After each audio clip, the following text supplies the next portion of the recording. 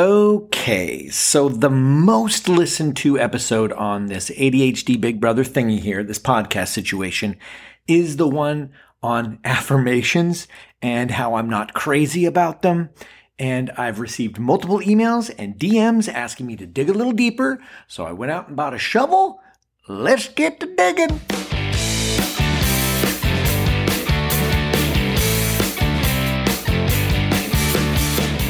You are listening to ADHD Big Brother, the podcast for adults struggling with their ADHD and comorbid depression symptoms. Yeah.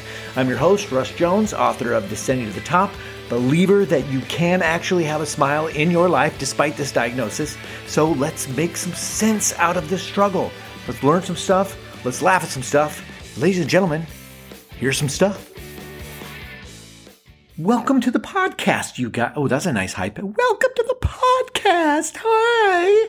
How's your Monday going? Or if whatever day you're listening to, how does that particular day going for you? I hope it's going good. Right off the top, let's do some announcements because that's what you do at the top. You make the announcements. The first one I'm super excited about because I met somebody today, literally hours before I sat down to record this. She's super cool. I talked to her on DM on Instagram, Michelle Gordon. She's an author of many books. She's got ADHD, and she wrote a book where the main character has ADHD. We all need to go out and get this book and support Michelle and be like, hey, yeah, more books about ADHD main characters. Come on now. It's called The Girl Who Loved Too Much, and you can get it on Amazon. And you know what? I'm putting a link in the show notes. So shout out to you, Michelle. You kick butt. The other announcement is that the course is almost complete. The course that is going to end your task paralysis. Oh, you're going to overcome your lack of motivation. You're going to be able to finish what you start. You're going to get 14 days of nudges. That's almost done. I'm super excited about it. I filmed all day yesterday. We edited it all up. And I'm super excited about it. So it should be releasing very soon. If you guys want an alert, if you want to be notified of when it's available, click on the link. Just drop your email and you will get informed when it is available. Alrighty, so let's dig a little deeper into the affirmations situation.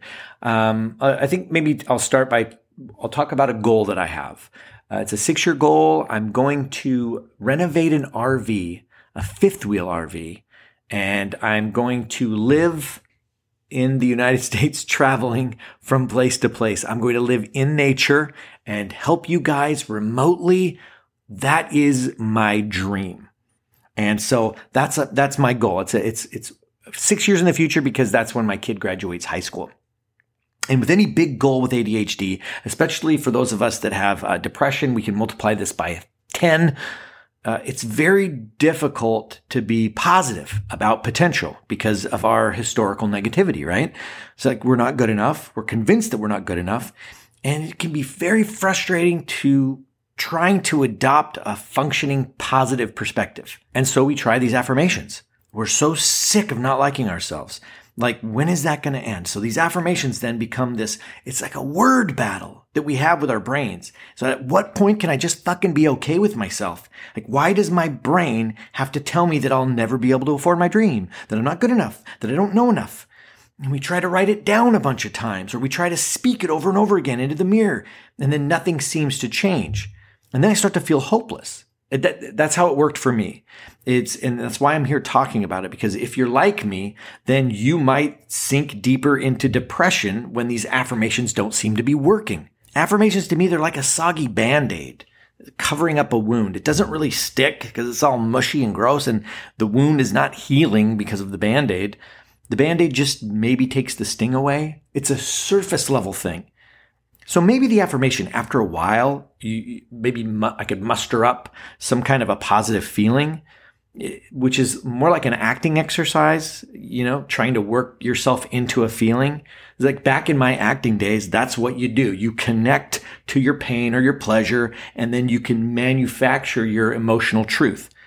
And that's great, but that doesn't really last. It's like, how long can you stay in a state of like blissful confidence that the world is all going to work out for you? Is that even a thing? That to me, it sounds like a delusion.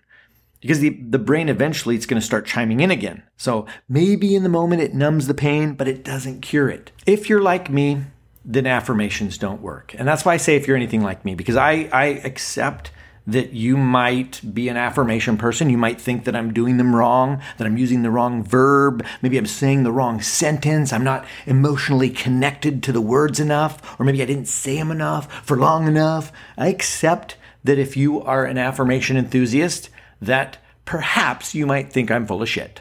I accept. And now I would like to propose the ADHD Big Broski Fixerooski. We've all got this rejection from our past, and it's hardwired a lot of autopilot thinking, right? These beliefs that we have of ourselves that simply aren't true, but they're embedded in our skull spaghetti. We're trying to rewire this autopilot in this brain of ours, but we can't do that on the surface level, like on the conscious level. Autopilot, it's not conscious, it's deeper. It's in the black hole abyss of our subconscious mind.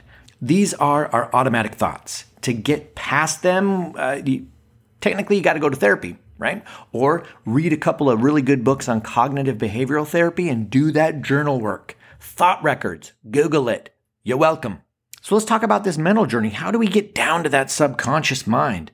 I had a wonderful hypnotherapist who explained to me this mental process, and it totally jived with me. It made all the sense in the world. Let's say we want to start a business. And so we have this great idea and we're doing affirmations. We look in the mirror and we say, I'm successful. Money flows to me in abundance. I'm abundantly abundant. And what happens is we're consciously saying this. So then the brain takes that information and says, okay, that's what you're saying? I'm going to take this, I'm going to go downstairs and we're going to find out if it's true. I mean, I believe you, but I trust you, but I got to verify. And it takes those sentiments down into the dungeon of the subconscious mind where the trolls of our truth live. And the brain's like, hey, trolls, Russ says he's got a successful business and money and abundance. And he said the word abundant a lot. So I'm thinking that's kind of a big deal. Does he believe that? And the trolls, they start laughing and they sit there and they're like, clickety-clack on the computer, and then they print out this long laundry list of data, and they're like, oh, he tried to start a business before it failed. And his bank account currently says that it's not abundant, so I don't know what you want me to tell you about that. Just take this piece of paper upstairs and tell him he's full of shit and he knows it. And remind him that he's not good enough and he's unlovable. I don't need you coming back down here. And the brain's like, oh, okay, all right. And then that's how we end up feeling, like we're full of shit and that we feel hopeless. Welcome back, depression. Our ADHD brains are way too powerful. The subconscious mind and this brain of ours, it's insanely good at what it's doing, and it's an asshole. And it's not an asshole like in the mean way, it's like in the way of like, it's just telling it like it is, unfiltered. I'm just being honest. It's that kind of an asshole. And you tell yourself in the mirror, I love myself. And your brain is like, really? Really? You're gonna make me go down and talk to the trolls again? I know what they're gonna say. And that brings us to task formations, which is, if you listen to episode 21, it's what I believe is a more efficient, active, more fun way of rewiring our subconscious mind to do the tasks that are in alignment with our ideal vision of ourselves. So that represent a new thought about ourselves. So with these task formations, instead of saying to the mirror over and over again, I love myself, or I'm good enough, and blah, blah, blah, we do something that is in alignment with that thought that proves that the affirmation is true. So if we go for a walk, well, going for a walk is a self-care type of thing. It's something that somebody that loves themselves would do. Therefore, you're doing a task that's in alignment with loving yourself. In the moment, they may not be these astronomical things, but over time, you might notice that your self-worth levels up. And that's what I've noticed about myself. When you do these simple gestures or tasks, and while you're doing them, you know the reason, and you're making sure that you're reminding yourself through, like the thought you want to adopt. I set a timer for 10 minutes to clean. This is something that my ideal vision of myself does because they care about their environment and they feel good about when they do something for themselves. It's a whole lot of fluff going into a shitty task, but it's a data point for the trolls. They have to acknowledge it. Today I went for a walk and I enjoyed the fresh air because that's what someone who loves themselves does to take care of their physical and mental health. I'm taking care of myself. Write that down, you frickin' trolls. I'm not chanting it over and over again as I walk. I'm enjoying my walk. I might just take 5 seconds to acknowledge, hey, This is something good that I'm doing for myself. This is proof that I care about myself. Cool. Put that in the computers, you subconscious trolls. And then I go back to my walk. These little hat tips to ourselves, they don't change everything about everything. It maybe gives us a burst of feeling good in the moment, which is great. Or maybe it doesn't, which is fine. It's not the aim or the expectation, and it shouldn't be judged.